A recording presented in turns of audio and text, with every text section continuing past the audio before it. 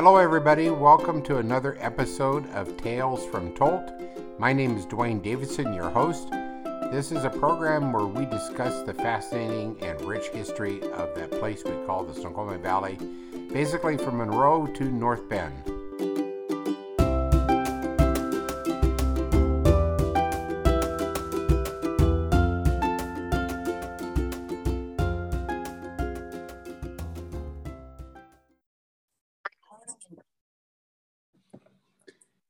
Hi, everybody. Dwayne Davidson here, host of Tales from Tolt.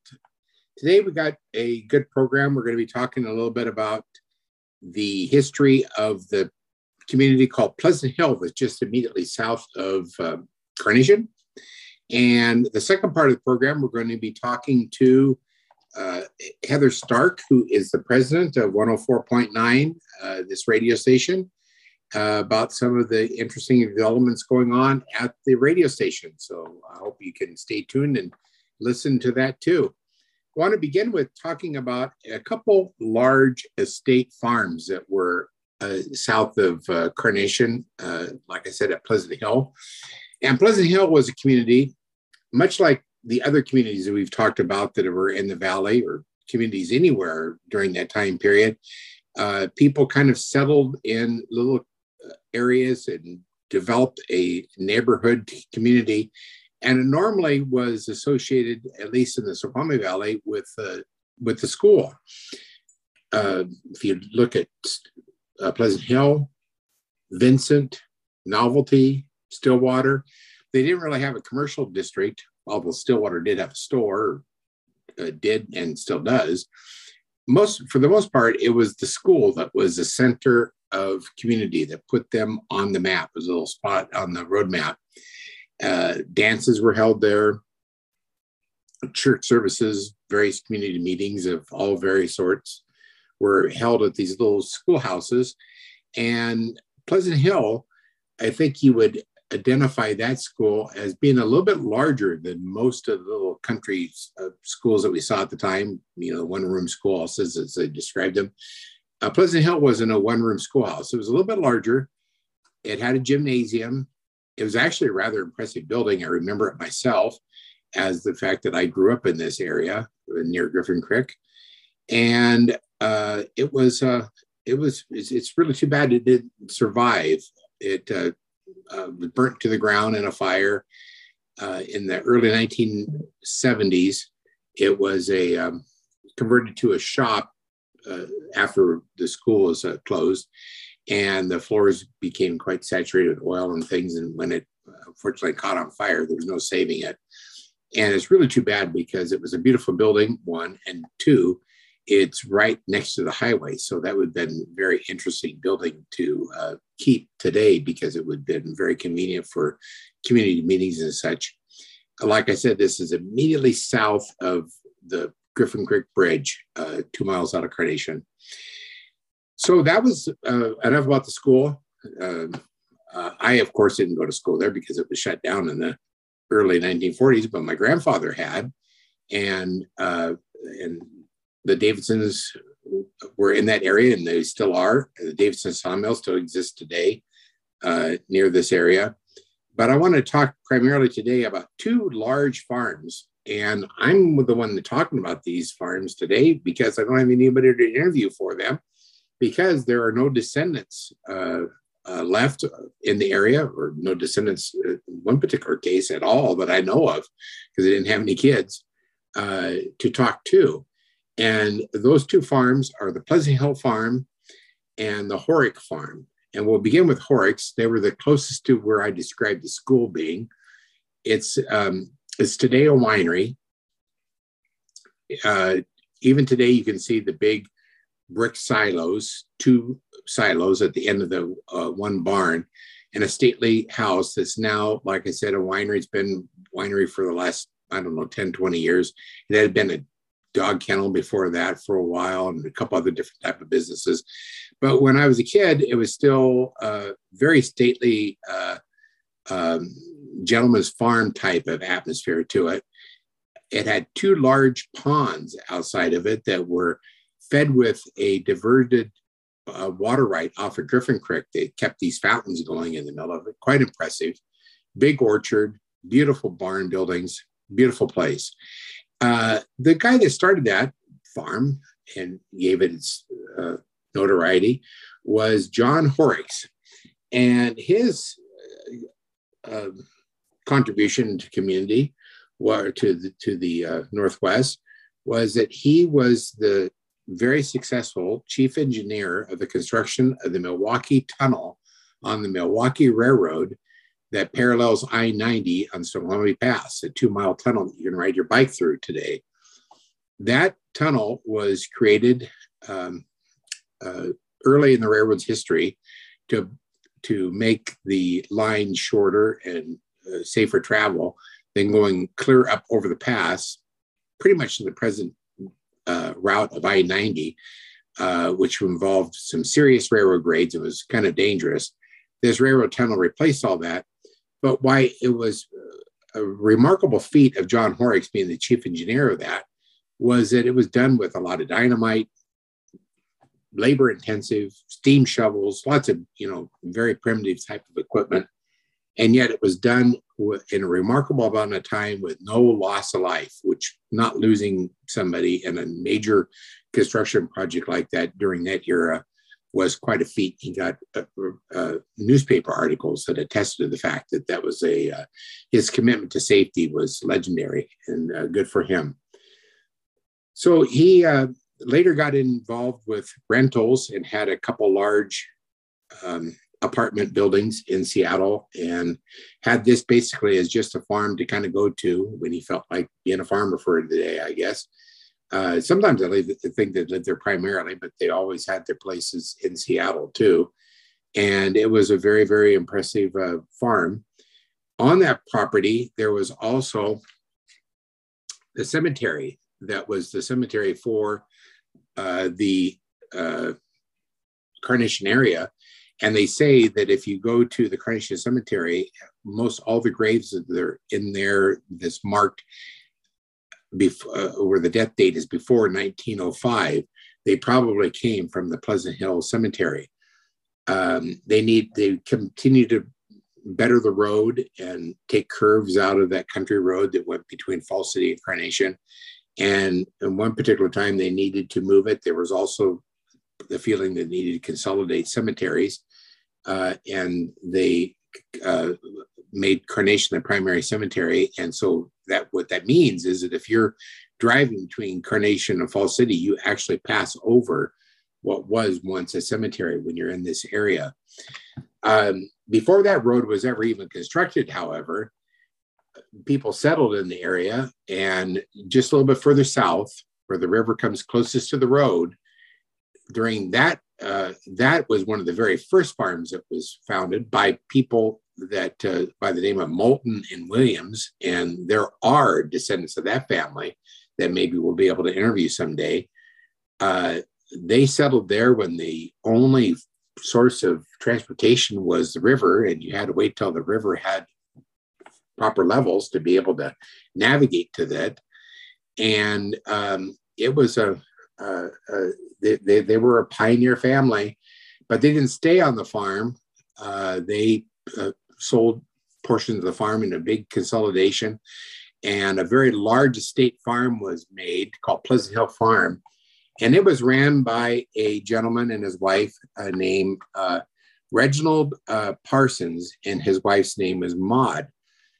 Maud's father was Mr. Bemis of the Bemis Bag Company.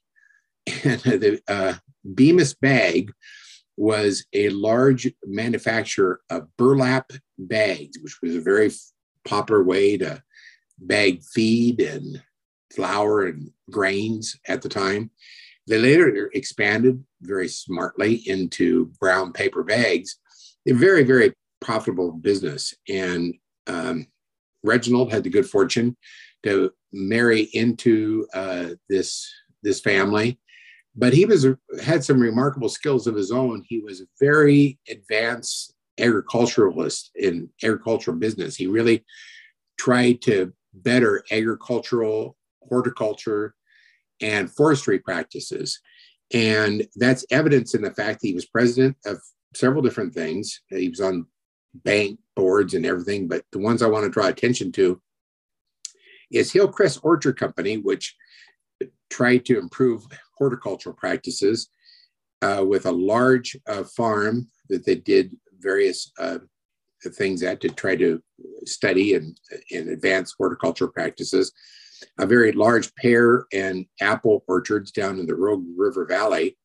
Then he was very involved with Methow Valley Livestock Company, which had a large beef ranch near Winthrop. But they also had that parent company that he was in charge of owned the Pleasant Hill Farm.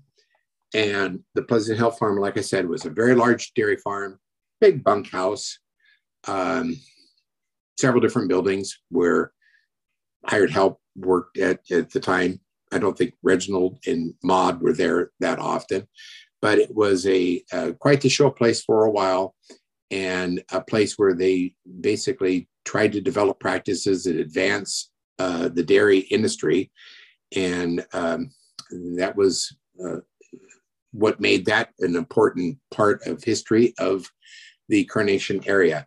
So there's some other farms I want to talk about. One briefly is the other McDevitt place. There's two families of McDevitts that live south of Carnation, and they were not related. The one McDevitt house was the C.P. Swisher residence.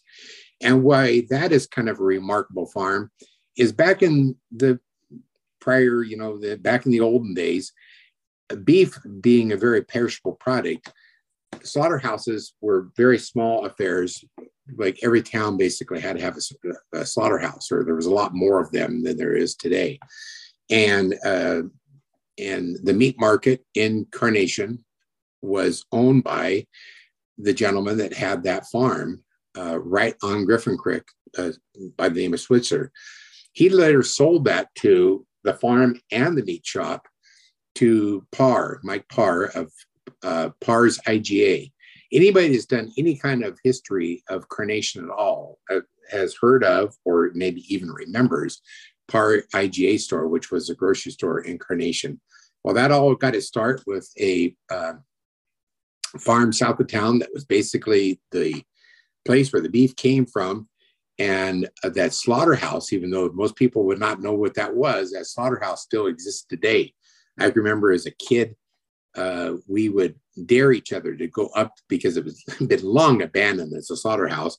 But I can remember my friends, we would dare each other to creep up to the old slaughterhouse because there was like bones all around it. It was kind of cow skulls and everything. It was kind of an interesting place to go and see and try to scare each other at. So that was not the same type of farm like I was referring to the other two. It was not an estate type farm, but it was very, very important to the development of the Tolt area because it was the supplier of the beef market. So those are the farms I wanted to talk about today, none of which have descendants in the valley to talk to about. So I just did that myself today.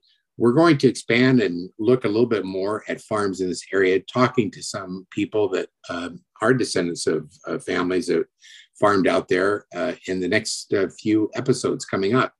So please stay with us. We're going to take a break right now, and when we come back, we'll be talking to Heather Stark, president of Valley 104.9. Thanks, folks. You're listening to Valley 104.9 FM, your Valley community radio station. Remember to join us at 1 p.m. on Sunday for Animal Radio. Animal Radio is America's most listened to pet show. The nearly 2-hour celebration of our pets is hosted by veterinary talent Hal Abrams and Judy Francis. So tune in 1 p.m. Sunday, Animal Radio.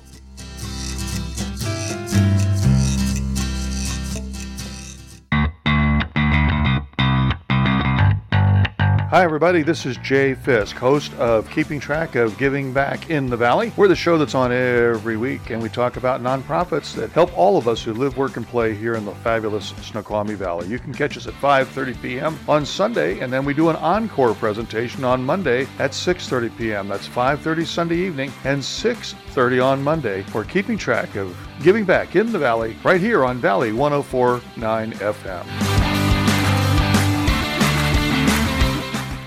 Hi, I'm Melinda Hemmelgarn, a registered dietitian, investigative nutritionist, and host of Food Sleuth Radio, the show that helps us think beyond our plates, connect the dots between food, health, and agriculture, and find food truth. If you care about the food you eat, then join me on Sundays at 3 p.m. on Valley 104.9 FM for Food Sleuth Radio. Please join Interim City Manager Bob Jean and me, Mayor Kimlis, for Carnation Currents, Sundays at 5 p.m., Thursdays 5:30 p.m., and Fridays 6 p.m. on Valley Radio 104.9 FM for the latest updates of Carnation.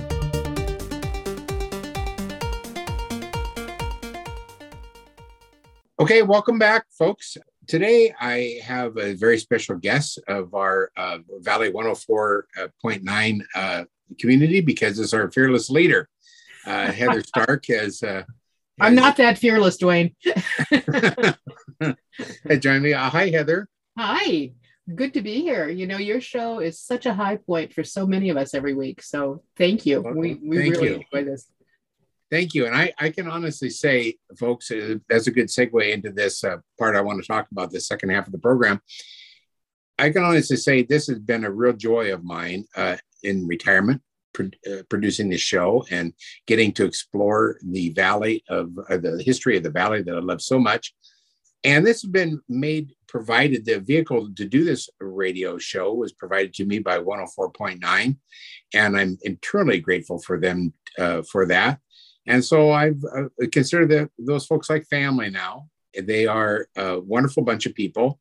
And I wanted to talk about the station just a little bit because there's a couple things that I think that you folks, readers, might be interested in to help us out. And so I invited Heather to be with us today so we can talk about that.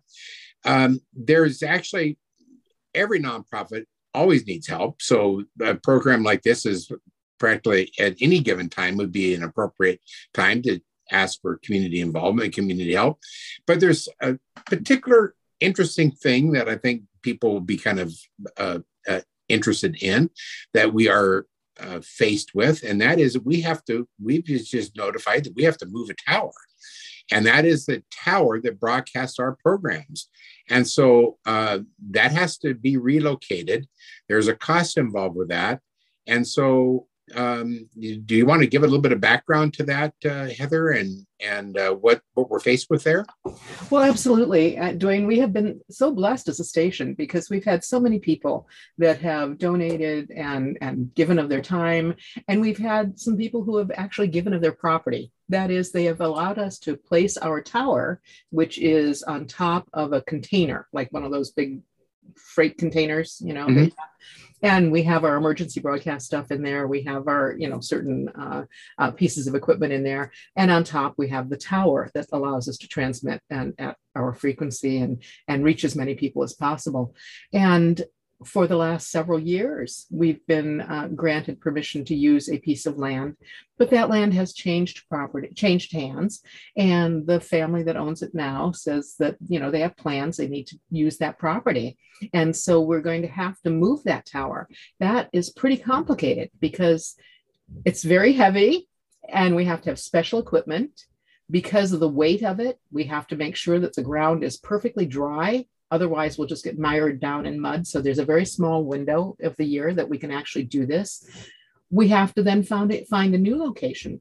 We have a couple of places that people have volunteered for us to use their land, but we have to test the signal there, which sounds like it should be a simple thing, but it's not. It's pretty complicated.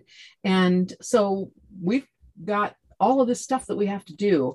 And once we do find that location, then we have to hire equipment to help us move that. And it is not cheap to do it. And it also requires a lot of manpower. Last time we erected that tower on top of the container, all the guys at the station, and I say the guys because at the time I was the only girl, I think, female, and I wasn't about to climb up that tower. Thank you very much.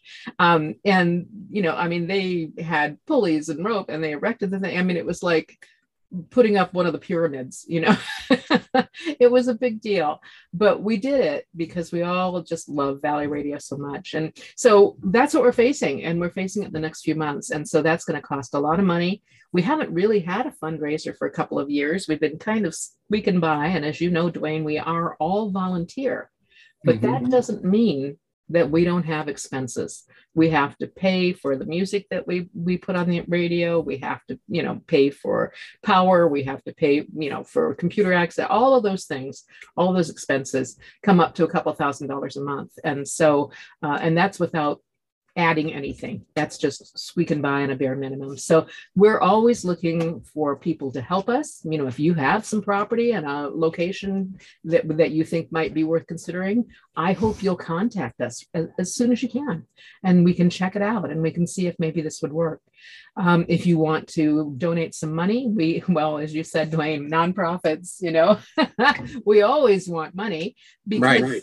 We rarely, we don't really have a lot of bake sales in order to gain money. It's kind of a big deal to get enough money.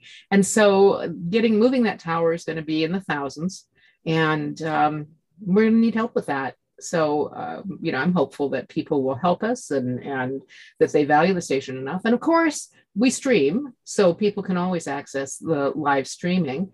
And all of our talk shows, like yours and like mine, are on the website. So people can call them up and go to the website and just listen to them as podcasts.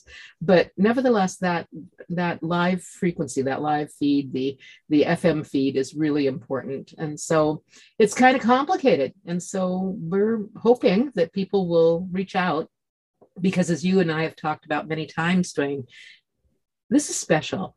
I think, I worked in professional radio in the Seattle area for a number of years, and it was fun. It was fun to do news for Cairo and Como and all that kind of stuff, but not as fun as Valley Radio. Right. And this is really important. I'm glad you mentioned that the link is used by quite a few people now, but the actual radio broadcast is still important. And a lot of our listenership still tunes it into the radio. And so every crisis, and this is our little crisis, this tower move at the moment, does afford itself new opportunities. And so if you folks do know some property out there that we could test for a potential site that could be a long-term site for our tower, we really would like to have options to be able to test and to determine what would be best, because maybe out of this we'll even come up with even a better location for a better broadcast to serve the Valley. There are parts where you don't get that great a reception, and maybe some of those currently, and maybe some of those issues would be addressed if we got better locations. So if you know of a place, please contact the station. If you can help us out, this is probably one of the biggest expenses this station will face because we're all volunteer. This is a big one, and we're faced with it just in the next few months. And so if you could help out, I think that they can do that on our website, and the website's address, and there's a click link on the website. You can find Donate Now. Right. And actually, it's like a little I'm not coming. I want to say ellipse, but ellipse, it's not that. It's one of those elongated ovals, and it's yellow, and it has donate. And you click on that, and it'll take you right to a page where you can make a financial donation.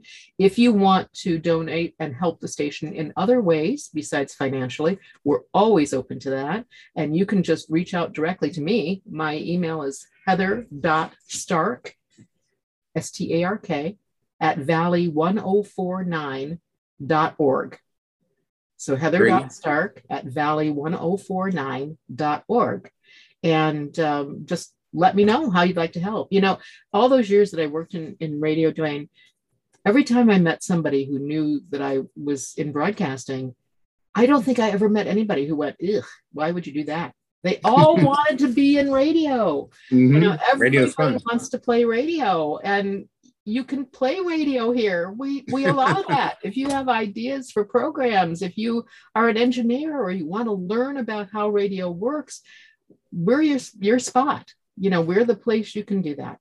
We really have a dedicated small crew of people that are able to get this out every week, but it is a small crew and they do work very, very hard, and we could use some additional help. So the jobs that we could put you to work with are very varied. So don't think that you would have to be on the air all the time. Although if you do have an idea of a program that you think would be good for community radio, float that idea by Heather, and so that they can audition you for a possible show. But there's a greater need even, but for web help, maybe Facebook. There's just lots of jobs to do, and there's people doing most of that now. But they could use backups, they could use help, they could use partners helping them, so that we're not burning people out at the station right now. So before you say, "Well, I don't think I have the talents," try us. Tell us, you contact us and say, "I would like to be able to do that." And we'll see if we can find a place to make it fit, because there's always something to do here at the radio station, and we need your help. And financially, back to the finances, if you're able to help us out with this tower move and other projects that we've got going on, you can donate on the website. You can also do it the old-fashioned way, and that is to mail a check in. And you can do that at P.O. Box 442, Duval, Washington, 98019. So that's P.O. Box 442, 98019. And of course, that's to Valley 104.9 radio. Mm-hmm. So, Heather, is there any other things that we should be letting the people know that's coming up that we could use their help with? Well, I think it's important for people to realize that since we are all volunteer, our work and family comes first. And so we're putting this in, among everything else. And that means that we're pretty busy, sometimes. And so we're always, I know you are looking for ideas. For Valley Talk, I'm always looking for ideas for who to interview and who would be available. Jay Fisk, who does Keeping Track of Giving Back, he's always interested in hearing about somebody who wants to be interviewed for the radio show. So if you have ideas for people that or places or things that we can do, that we can interview, we're always open to that, because it's not a full-time job. We're not sitting here 40 hours a week or more laying up our jobs. We're fitting it in behind everything else, and we want to do a good job, but it does take time lining up interviews and things. So if you have great ideas for who we should be interviewing on these shows, let us know. Again, you can email me at heather.stark@valley1049.org. And just tell us who hey, I know Joe up the road and he had an interesting experience doing blah, blah, blah, and he might be he might be good for an interview. Give us the contact information and we can get hold of Joe and say, "Hey, Joe, why don't you come on the radio and share it with us?" Well, Heather, I sure do appreciate you coming on the program today and letting people know about these needs. It's a great radio station. It's a great resource and asset to the Valley. And I'm very grateful of the opportunity that they've provided me to do Tales from Tolt. Mm-hmm. And we would like to see that continue and prosper. And so folks, we've made the spiel, we made the ask, and now it's up to you to donate, give us a call, do whatever you feel compelled to do to help keep this a good community-based community radio station. So thank you, Heather. You're welcome. And I want everybody to remember that this is our radio station. This is the community's radio station. And we want all of the community to be involved as they possibly can be. Okay, folks. Well, that wraps up another episode for Tales from Tolt. So please join me next week. Remember, we're broadcasted in addition to our regular Monday night. We also are broadcast at 4:30 on Sunday. So till next week, see you, folks. Bye.